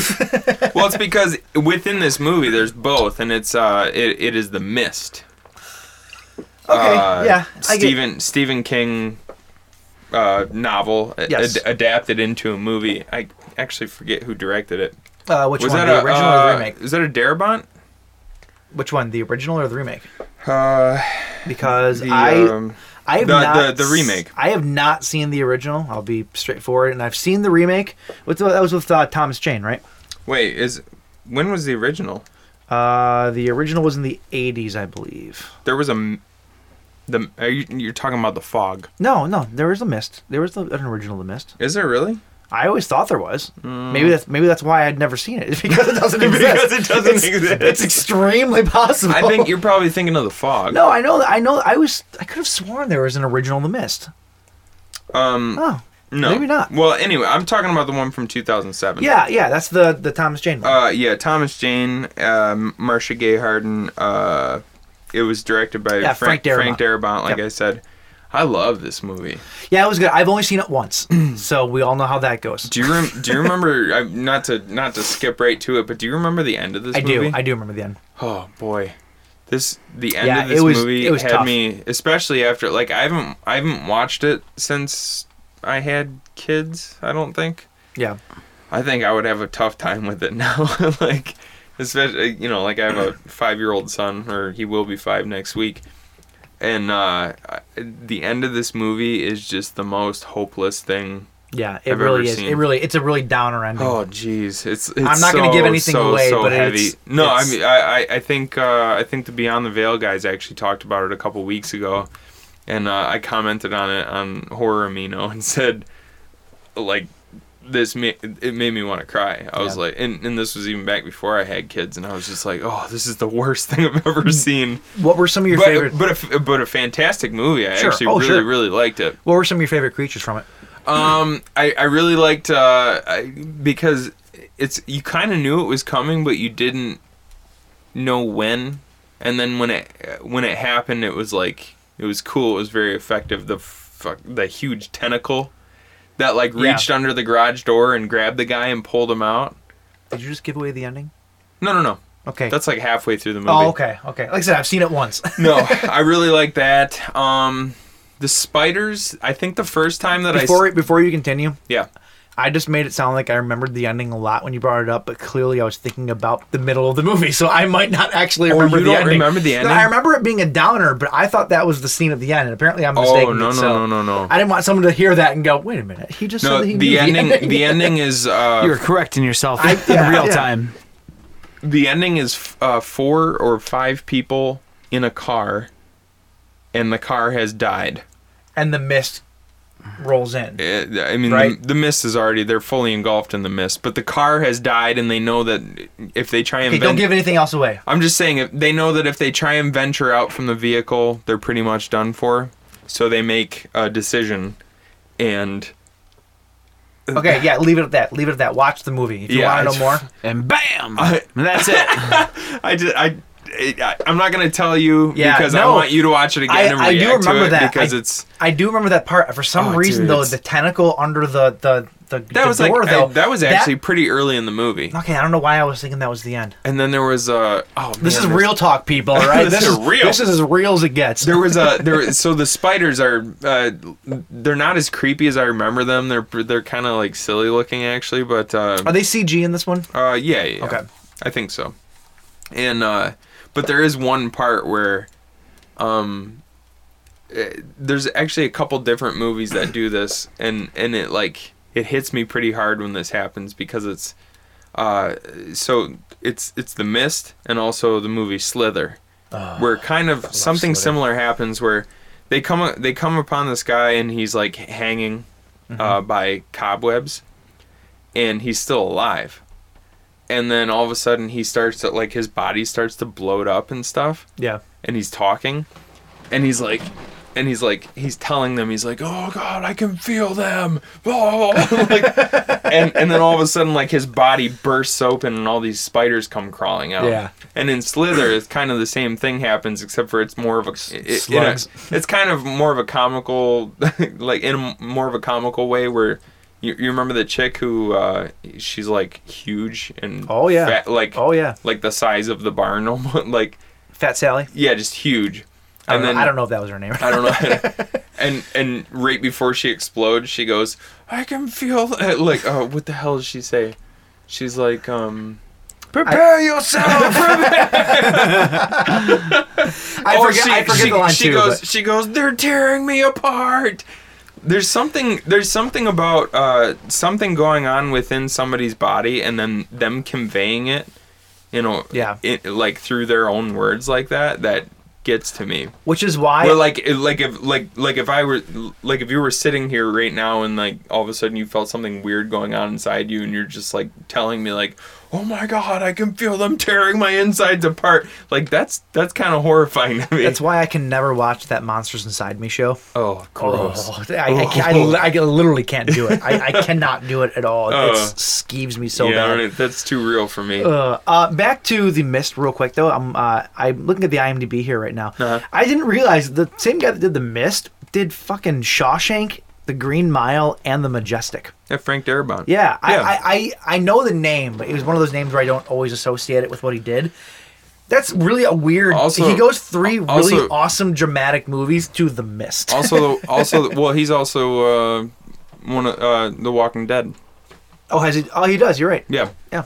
So he did one episode. I don't know if he's done other things on it, but yeah, you're absolutely right. I'm looking at it right now. I thought he did more episodes than that, but yeah, no, but it's still. I mean, it's still going from dramatic to horror stuff. You know. I guess I didn't know that Greg Nicotero did like 17 episodes. Yeah, of The Walking Dead. he's a driving force behind that series. I don't watch it, but I keep up on the news sometimes, and yeah, he's like a driving force behind it. He's really, really involved in it now. Right that show is essentially Nicotero and K&B. Like, I think it's Greg Nicotero from K&B. EFX. Amazing because we special know that effects. So do you think he does he direct and do makeup effects for it? Oh, cool. Well, I mean, he's, as far as I know, I mean, the K&B EFX shop is huge. It's a massive to do now. Like there's so many people working under them. I'm sure he still does. They're like a franchise at this point. Well, I don't know about that, but like it's just there's a lot of people underneath him now. It's Right. not just the three of them doing it. There's tons of people that work for him. So I don't know how much. So they don't have. Do you think? Do they still just work out of like one central studio? Yeah, but it's like a giant warehouse, Right. though. It's like I said, it's a huge. I mean, you saw that documentary. It's a huge complex. It's no Aunt Dolly's. No. So I'm sure he still does a lot of the work, but he has a lot of people that might do the. He'll design it and maybe do like the original Has stuff. somebody else do the grunt work for him? Yeah. Don't quote me on that, but it seems like that's kind of the way that shop runs now. Probably, yeah. And like I said, he does other things now. He's done this for years and years and years. So good for him if he's branching out. Well, hey, there's a movie that we actually just watched last night, right? Yeah, Was it's called this Monster with Charlize Theron, right? Monster featuring Charlize Theron. Right, No, right. the Monster. Oh, 2016, directed by Brian Bertino, who was the director of The Strangers. What would Brian Bertino do? If he was here today, he'd probably direct a Strangers sequel, but no, he won't because that's never gonna happen. Was he the guy that directed The Strangers? Yes. Oh, And he was supposed to direct Strangers too. Strangers too, but that's Well, it wasn't his fault, though. Like That I was- said last week, yeah. that's pretty much dead in the water now. That was the studio's fault, though. Really. Yeah, well, yeah, it's Womp, the womp, the studio's fault for running out of money. Those Yeah. bastards. Just spent it on liquor and Hookers. liquor and hookers. Yeah. So anyway, we watched The Monster. Yes. Which there's been a huge buzz about this movie lately. Yes. Not all of it good, Really? and not all of it bad. There's a lot of people who don't like this movie, and I think the people that don't like this movie are how do I put this diplomatically? Idiots. Oh, well. No, I don't know. You and I discussed it after we watched it last night, and It's the whole thing. It's a very cut, clear. What's a symbolism for? It's allegorical. Like the entire thing has a deeper meaning Yeah, to it, and and I think a lot of people went into it and just saw it for what it was, and they were just like, well, you didn't see the monster enough, and there wasn't enough violence, and the funny thing is should we before I say what I'm going to say, should we go into what we think it is, or is that going to give too much of it away? Well, let's just there's spoilers upcoming for this one. Okay, wait, 5, 4, 3, 2. Okay, so they spell out kind of what this movie is. Like, because where it's like where they don't overtly tell you, they actually really do overtly tell you what this movie is about. Yeah, it's not. It's at least to us. At least to us. Yeah, and it's pretty obvious. I mean, like I don't know how else you could take it. Because it's really not. It was more of a drama. Absolutely. With a monster in it. It was the monster was used to further the story to kind of give give an air to the whole thing. And essentially, just like a quick rundown on the movie, it was about this kind of volatile toxic relationship between a young mother, and her young daughter, and the mother is an alcoholic, and she's just kind of a piece of shit, really. Kind of a cunt. Yeah, like the way she talks to her daughter is just really, yeah. You don't talk to kids that way. I mean, the daughter really was the mother, and the mother was really the daughter. Exactly. There were scenes that the daughter took care of the mother. Like it was sad to watch. Yeah, it was very sad. It was upsetting, and they end up I don't use this word very often when it comes to horror movies. Mm-hmm. But this movie was actually pretty powerful, like as far as what it was talking about and the subject matter that it was tackling. For sure. It was fantastic. Yeah, definitely. So they basically, the daughter makes a decision that she's gonna go live with her father, and the mother realizes, like, I think that she kind of realizes that this is sort of the last time she, at least what she thinks, she's gonna see her daughter. Mm-hmm. So they're traveling cross country late at night. They end up with their car disabled on a country road somewhere, and then they have to. Thanks to a no good wolf. Thanks to some bastard wolf that's standing in the middle of the road, and they end up basically kind of trapped in their car, Cujo style, with this monster outside. Good pull. Yeah, and it like we said, it's kind of a metaphor for what the mother is going through. Again, spoilers. Sorry, big time spoilers. If you don't want to know what we feel, what we took away from this movie, just skip ahead 5 minutes or so. We'll make this brief, but like we'll try to. More realistically, maybe like 20 minutes. But continue.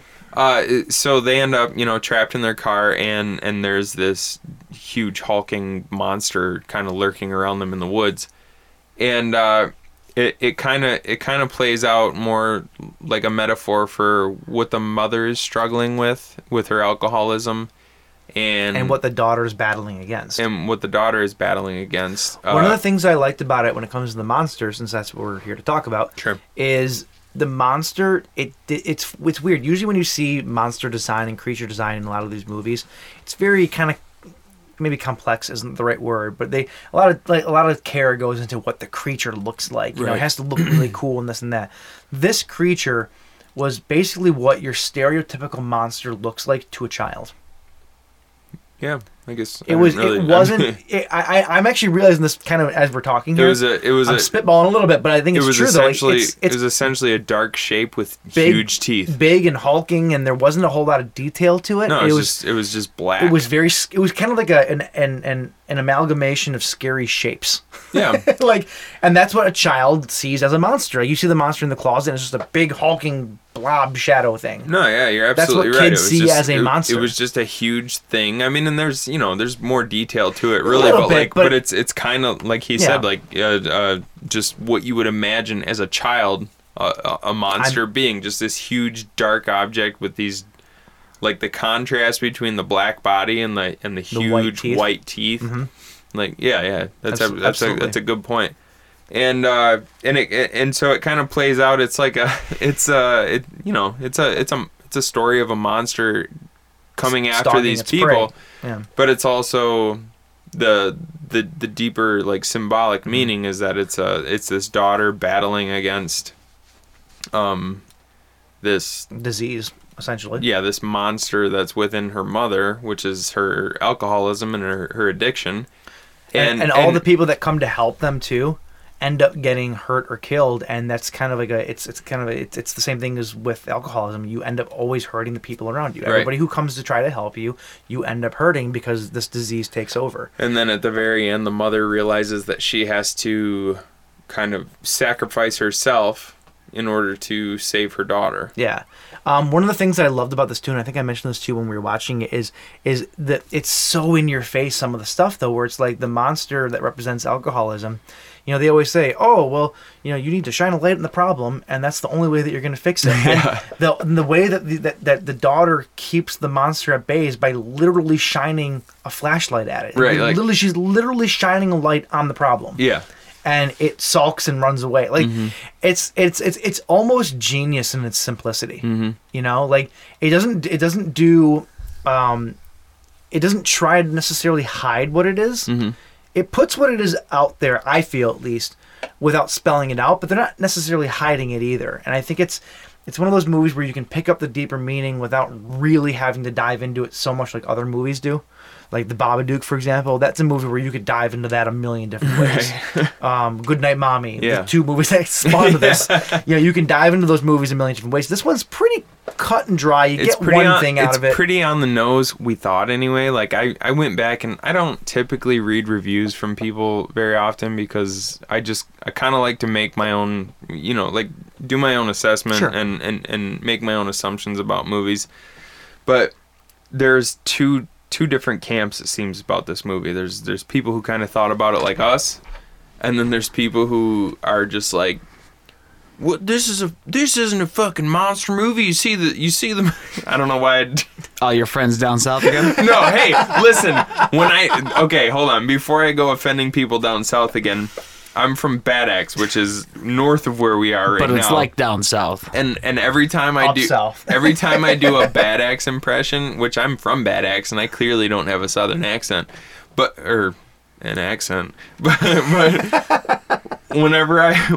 I'm talking about somebody from accentist now. Whenever I'm talking about somebody from Bad Axe, I always put the southern accent on for some southern reason. drawl. Yeah. So it's just like there were so many people. I was like a lot of IMDb user reviews and stuff, and there were the people who were kind of like, "Wow, this is like a really powerful exploration of addiction and the consequences of that." And then there were people just like, "This isn't a fucking monster movie. There was only like the monster only showed up for like 2 minutes. There was no gore or anything like that. I'm just like, that's not the point of this movie. Like, those are the same people that judge the movie's merits based on its body count and its blood amount. You know what I'm saying? Like, well, and they watch movies for the violence, and that's about the extent of it. I think you even said at the end of this movie, like, even you could go into it based on the title. Even the title is on the nose as far as like the symbolism goes, because are you really? This is gonna kind of sound weird the way I'm gonna say it, but like, are they really gonna make a movie about just a monster called The Monster? Well, not nowadays, because nowadays everything has subtext. And we'll get to one coming up. And when you think about this movie, like after you watch it and you think about the title, like The Monster. The monster even is the disease, right? Like, even the monster is the mother. Yeah, even though you think about, or even though that seems obvious of what it's about, it's like it's just about a monster. But in this case, the monster is this, this affliction that the mother's dealing with and the daughter's dealing with. I don't know.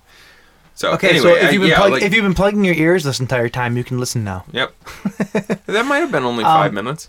Speaking of, you mentioned how like things aren't just called The Monster. Well, there is a movie called Creature that I own and watched recently. Creature? I don't So even it's think just I've heard called of it. Creature. And? It's really run of the mill. I give it credit though because they essentially wrote a new type of like urban legend type monster for this monster movie, and it's just like they're down south in the swamps, and the creature is literally just like a humanoid alligatoid creature thing. Oh, like, you did tell me about this one after you watched it. The movie's not great. I'm not going to spend too much time on it. The movie's not great, but the creature effects were cool. Sometimes I can appreciate a good creature movie just based on the fact that the creature is something that I haven't seen before. It's not a demon. It's not and it's not just a crazy animal. It's just yeah. It's a new thing based on something, but it's not like a killer alligator. Mm-hmm. It's an alligator man. It's a creature. It's a monster. And it was cool based on that. The creature design was cool in it. The rest of the movie was just so-so. It's a pretty generic movie, but if you saw it in the dollar bin, I'd pick it up. Go for it. If it's you only saw $1. If you saw it in the $4.50 bin, nope. Which Walmart sometimes has, go for it. Yeah, I don't know. Good stuff. Another one in the same vein. And I know some people absolutely love this movie. I thought it was good. I like it. Pumpkinhead. Oh, yeah. Well, yeah. It's a great movie. Fantastic You don't movie. like Pumpkinhead? No, I do like it. Oh, okay. No, Okay, all right. It's not the most complex, deep movie I've ever seen. Is kind of what I'm getting at. You know, it's an urban legend. The guy's, you know, is it Lance Henriksen's character that summons it? I forget. I haven't seen it in a while. I can't remember. But I haven't regardless of seen which, it in a though, long time. he gets summoned to take revenge on somebody else, and it's a really sweet creature, and it looks awesome. And then the Sci-Fi Channel kind of turned him into TV movie monster for the last 2 movies, but whatever. It's another good one, though. I just wanted to touch on that. We talked about The Descent earlier, and how... Oh, we didn't really get into it. We just kind of touched on it, but... well, those you said that was your favorite. It's, easily one of my favorites. If you don't know what The Descent is, go out and watch it immediately because it's amazing. It's basically in a dark room. Well, it's by yourself. Yeah. It's the best way to watch it, so you can scare the hell out of yourself. Or with a friend that you can ignore enough to feel like you're by yourself, like I do with you most of the time. Well, I don't blame no, you. it's an all-female cast. Yes, which is really cool. Because you don't see a lot of horror movies where it's just all female. Let's give like a back of the box rundown. All female cast. They're out to separate themselves from what's going on in their personal lives, right? Or at least for one girl. They're on I don't know what you would call like dudes might call it sort of a stag outing or a lads weekend. Yeah. If you're from Vagcation. What? Veg? Oh, veg. Vagcation. Yeah, sure. Why not? No.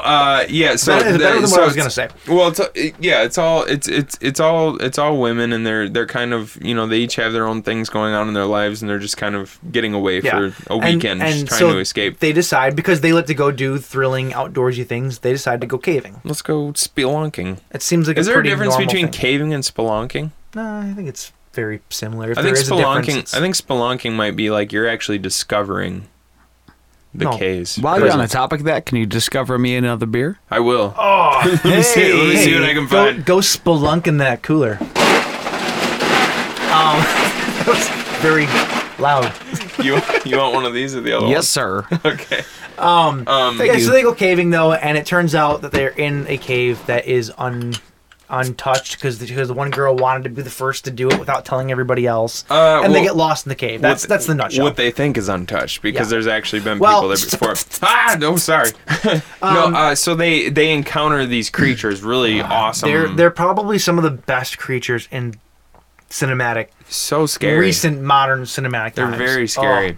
We talked earlier about the sounds. I can't express enough how awesome those sounds are. Yeah, well, they basically, because they live down in the caves, they're blind, so they use sonar. Yeah, like bats do to see, and it's pretty unnerving. Yeah, like when you hear them like just in a quiet cave and you hear that sound coming at you, and you would think, and then once they find their prey, they're just so vicious. And you might think too that a bunch of people stuck in a cave, you can only do so much with it, but they figure out so many awesome ways to just punish these people. And it's scary, and it's so confined. If you're claustrophobic, this movie will literally have you crunched up in your favorite, Pokemon pajamas, and I don't know why Pokemon. Snuggie. Snuggie. Or a Snuggie. Pokemon Snuggie, how about that? Forever lazy, thank you. But you'll be just clutching your blankets. If you're I'm thinking about it now and I'm getting it. Yeah, it's a fantastic movie. Now, that being said, there was a sequel to this that was just not good. I remember I started watching it with you, and I got about I think I got 45 minutes in, and I fell asleep, unfortunately. It's like the people that created it said, listen, the original director doesn't give us his blessing, but we're gonna make it anyway, and we're gonna do the same thing but different. But in the most generic terms possible. Wasn't it the guys, like the male counterparts to these women were going in after them? No. Well, no. It was one of the husbands going after. No. Well, the original girl that may or may not have survived at the end of the movie. See, and I don't. Well, okay. I have to rewatch the second one because my personal opinion is that she didn't. Well, but here's survive. The thing, though. There's two separate endings to the movie. The sequel picks up on the European ending, the international cut ending, not the U.S. ending. What were you? And that's why. Spoilers here for a second. But what were the? So there was the ending with the birthday cake. There was the ending with the birthday cake where she ends up being in the cave still at the end of it, and it ends and she's stuck in the cave. Yeah. Then there's the international cut ending where she gets out, she gets a car, and she's driving, and and then she gets out. I think so. There's something at the end that like. Jump, what was that? Sneak attacks her. Yeah, the scare. But she ends up making it out though. Okay. And so the sequel picks up from that cut of the movie. So she ends up in the hospital or something? No, she makes it out. She gets help. She tells people what happened, and they go back. So that part doesn't happen though. That jump scare at the end. I don't remember, to be straightforward with you. I really don't remember. But she did make it out, and then in the sequel they go back to try to find her friends. Okay. But they add but suddenly now, because in the whole first movie, apparently they never came across this other type of cave dweller. Like, they added a different type of species, and it's just the kind of additions to this kind of movie that just don't serve the story at all. Yeah. It just wasn't that good. And the director doesn't approve of it. He didn't want to make it. He wanted nothing to do with it. It was Neil Marshall. He wanted nothing to do with it. And like you said last week, probably The Descent was probably Neil Marshall's best movie. Yeah, and like I said, it shows, and because there's no heart behind it. Mm-hmm. So, whatever. But check out The Descent. It's a absolutely fantastic movie. What other movies did you want to touch on? What was the other one that I just I wrote it down on my phone a second ago. Well, real quick, some other creatures from movies that I don't know if the horror aspects. I wouldn't consider it a horror movie, but I'd be remiss to mention it. The creatures in Pan's Labyrinth are some of the best creatures. Guillermo del Toro creatures in the Hellboy series, in Pacific Rim. Granted, that's a giant monster, but whatever. Mm-hmm. Just Del Toro has the best creatures in his movies, hands down. He works with the same team all the time, and they're just amazing. They're some of the best creatures you will ever see in a movie. And Pan's Labyrinth, to me, has some of the best. The fawn, even though it's not necessarily a bad guy, that fawn creature, played by Doug Jones, is absolutely phenomenal. If you're a creature person, absolutely amazing. There's another creature where he's got his hands in front of his eyes, and it's got eyeballs, and also played by Doug Jones, where like you need to watch the movie. The character kind of like dives down into these weird places. Incredible. They're some of the best creature design I've literally ever seen in my life. So I would be remiss not to at least mention them since we're talking about creatures. I would jump in on that conversation. I know you've never seen it. It hurts my heart that you've never seen it. Have you seen Pan's Labyrinth? No. You guys are Get out of here. I've seen it. I actually know of all the creatures that you're talking about. Mm-hmm. I don't know why I haven't seen it. Brutal movie too. Brutal movie on a dramatic sense too. I've actually seen the scene where the it's Nazis, right? Mm-hmm. Where the Nazi like smashes the guy's face. Yeah, I've seen that before. It's pretty brutal. Yeah. But that's an absolutely incredible movie. Well, let's move on to one that we have seen, both of us anyway. I don't know if Jay's ever seen. Have you ever seen Feast? Feast. Sounds very familiar, but not ringing a bell. We're going to end on this because you can't really... You want to end on Feast? You can't really do a whole lot more from what the Feast character did. That's absolutely true. Yeah. This was a movie, I hadn't seen it. Mike saw it first and brought it to me. He's like, dude, you have to watch this. This was the Project Greenlight movie. Project Greenlight, if you don't know, is produced by Matt Damon, Ben Affleck, and Matt and those two big guys. Feast, however, Wes Craven was involved too, right? No, Feast, however, was produced by Wes Craven. I don't know. Okay. I'm not sure that he had anything to do with the actual show, though. So Project Greenlight was on HBO. I think it was HBO. I think it was HBO. It was essentially like a reality TV show where these like up and coming filmmakers, people that wanted to be in part of the film industry. Up and coming filmmakers, they came and they pitched their ideas, and I never watched the show personally, so I don't know the exact. I don't know the exact process. The winner, though, got to make a movie, essentially. Yes, the winner got to make their movie, and was this Gulager? Yeah, John Gulager.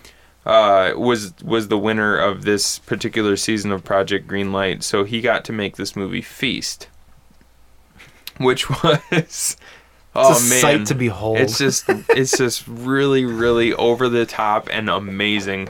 It's if you were ever to want to write a movie and just put in all the stupid jokes and the ridiculous plot points and the ridiculous actors and characters, ridiculous aliens, ridiculous kills, everything ridiculous that you loved about like 80s monster movies. This was essentially like a horror fanboy just like jerking off on the screen. Yeah. Oh yeah. Oh yeah. It was, and what you got was just like a coming of age monster movie. whoa!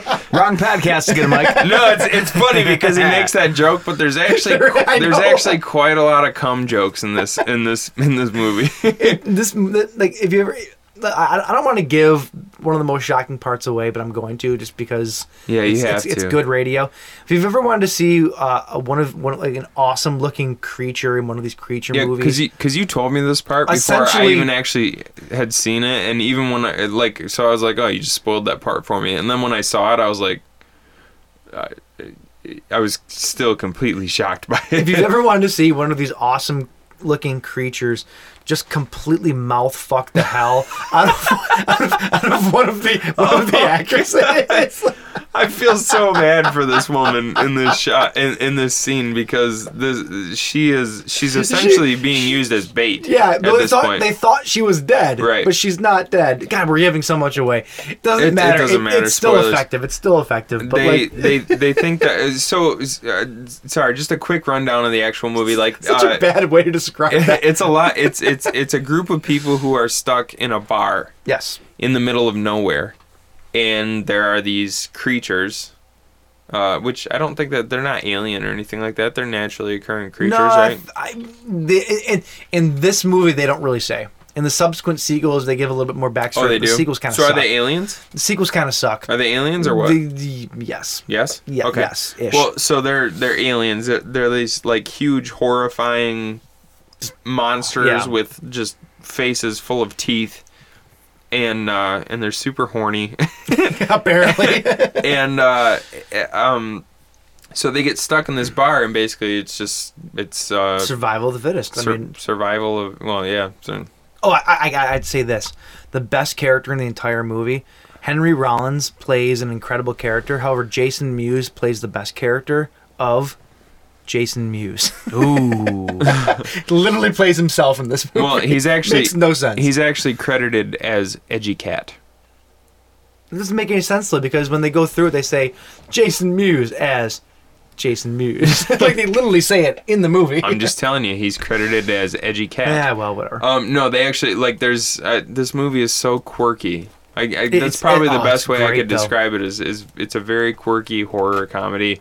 And they kind of go through and they introduce people. Like every time you see a new person on screen, it freeze frames, and then you see like a description of that person. Yeah. So there's Henry Rollins, Judah Friedlander, he's had some great scenes in it too. He basically is just falling apart for the entire movie, literally, like his face is falling off and everything. Guys, Jason Mewes, Krista Allen, mm-hmm. Clu Gallagher, who is I'm assuming is he's been acting for like 60 years. He's a staple. John Gallagher's father. I was going to say he's the director's father, right? Yeah. So this beer has gotten better as I'm drinking it. By the way, this Violin always Monster. does. It really is. Like I'm really enjoying it now. You can be sipping some Busch Which Lights is funny and they get better considering as you it's a go pumpkin along. beer. I don't like pumpkin beer, but I'm really enjoying it. Sorry, back to you. This movie was written by Marcus Dunstan, who Marcus Dunstan and Patrick. Yeah, the Lawton. Is that his last name? God, I can't think of it. I don't have it in front of me, but Patrick Melton. Patrick Melton, that's his name. Yeah, so they're the team behind. I think they actually did a couple of the Saw movies, right? They did Saw 3D, Saw 6, 3, 4, 5, and 6. They did The Collector. Yep. And The Collection. So pretty impressive resume. This is a fun movie. Like you can tell the way they're making it. It's fun. The creatures are fun. Like everything about this movie is fucking fun. And there's actually terrible. Don't watch them. There's actually some pretty good like moments of tension too. Yeah. Like there were like in the middle of all Like the when Henry laughs. Rollins is walking around in pink hot pants. Exactly. That's a sight to behold. No, in the middle of all the laughs and the like alien throat banging and stuff like that, like I actually found myself like kind of on the edge of my seat at certain points, you know. Yeah. So that was a cool, like really really fun movie. I liked it a lot. Yeah, it was good. I actually really recommend it if you're into those fun kind of movies. I mean, it's not going to be for everybody. If you're offended easily, you should probably not watch this movie. Mm-hmm. But I mean, if you're into just fun, yeah. So let's do some honorable mentions. Honorable mention: Splinter. You mentioned it last week. Splinter, that was a Great good one. movie. Yep. What do you got? Would you Predator? Would you consider that that's more of an alien movie? It's creature. It is a creature. It's not a creature in the sense that I necessarily am considering them, though. I'm gonna throw it out there as a creature feature just because alien Predator Predator is one of my favorite movies of all time. I could go either way on that one. I've always said like if I had enough money, if I could have one costume recreated for me, it'd be a good it would be costume. Predator. I would just wear it around my house. I'd scare the hell out of my kids. I and always stuff. thought of it as an alien movie. Yeah, it's kind of it's more of an alien movie. So Yeah, I I'll was thinking save this that creature. for another. Like, yeah. I think Splice. Have you seen Splice? I haven't. Was it Great good? creature. Great creature in it. Movie's so, but the creature's awesome. Yeah, It's fun to watch. I've seen a lot about that movie. I've never actually seen it before though. Mm-hmm. Sleepwalkers. I've never Which seen is Sleepwalkers. More of a deep cut for me because I haven't. I mean, like I saw that movie.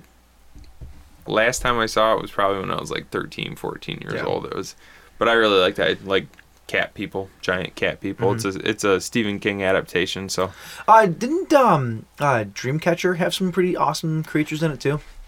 I didn't watch Dreamcatcher. I think it did. I haven't seen it in years. It just popped into my head. I think it did. No, I haven't seen that.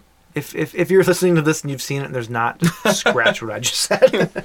I haven't seen it in years, honestly. It's been a long time. But anything else you got? What about you, Jay? You got an honorable mention? What about stuff like would you consider The Hills Have Eyes? Stuff like that. Creature feature? No, it's more like they're more mutants. They're more like mutants. mutated type guys. There's creature design in those movies. Right. I mean, a lot of it that we're that we've been discussing. You know, we got that like where does the line cross kind of thing. You know, Yeah, so a lot yeah, of the ones that's- I'm trying to think of the ones that we haven't discussed yet. Well, that's why we've covered a lot. That's why We've covered a lot. we said we have like our parameters are actually kind of goofy because Well, it's our show. We a can do lot what of we want. what we've talked about, a lot of what we said aren't creature features, are creature features. Yeah. So it's yeah. I guess that'll pretty much do it then, eh? I think we are there. There's probably a lot more that we could have mentioned, Sure. and if there's a movie that you would like us to talk about, let us know, and we will talk about it at some other time You're a much better person than me. I was gonna say just forget about it, but hey, forget about it. Yeah, or just forget about it. Yeah. No. Like we've always said, we're probably gonna double up, triple up, quadruple up on these episodes. So if you eventually. want to hear us talk about a certain creature feature, let us know. Let us know on SoundCloud, Facebook, or Instagram at the Buzzkill Podcast.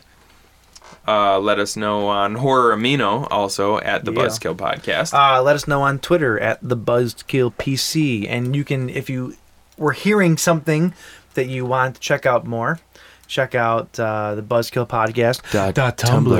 Tumblr.com. Also, if you're listening to us on iTunes, give us a rating. Yeah, hey, jump on there, give us All two of you. all two of you who are listening right now, jump on iTunes, give us a rating. Even if you're feeling generous, give us a review. Yeah. Because that bumps our numbers up and gets us kind of in the forefront, and that'll mean that we can continue to bring you. Not that we're not going to continue to bring you this excellent content. Well, we will. And on a personal note too, if you're listening to the show and you're enjoying it, spread the word around. You know, tell a friend about it who you think might be interested in it. Let's get our numbers up. Let's get some more people listening here. We can do more. We can, it's good for everybody when more people listen. We're gonna start coming to horror cons, setting up a booth outside the door, not inside the con, just outside the door. We'll be the homeless guy sitting on the cardboard box outside the door. What's with these homeless guys? Yeah, that'll be us. And then if you want some bomb-ass recordings, see this guy. No one here that does that. But if you are interested, check out www.oceanrecordingstudio.com. By the time you listen to this podcast and get to this point at nearing the 2-hour mark, you'll have a couple hours left to get on that Cyber Week special. Ooh, hey. Who needs Cyber Monday when you can do the entire week, right? So if we're putting this up, so if this goes up on Sunday, there's going to be literally 3 hours left. You got it. Jump on it. To get 25% off an entire song. It's like track mixed and mastered. It's like Black Friday. You get 3 hours to get a good deal. I did a Black Friday special and did a Cyber Monday Hacks Out Extend for the Week special. That's the way to go. That's it. Because I'm cool. not really. You not are really. cool. Nah. I like you.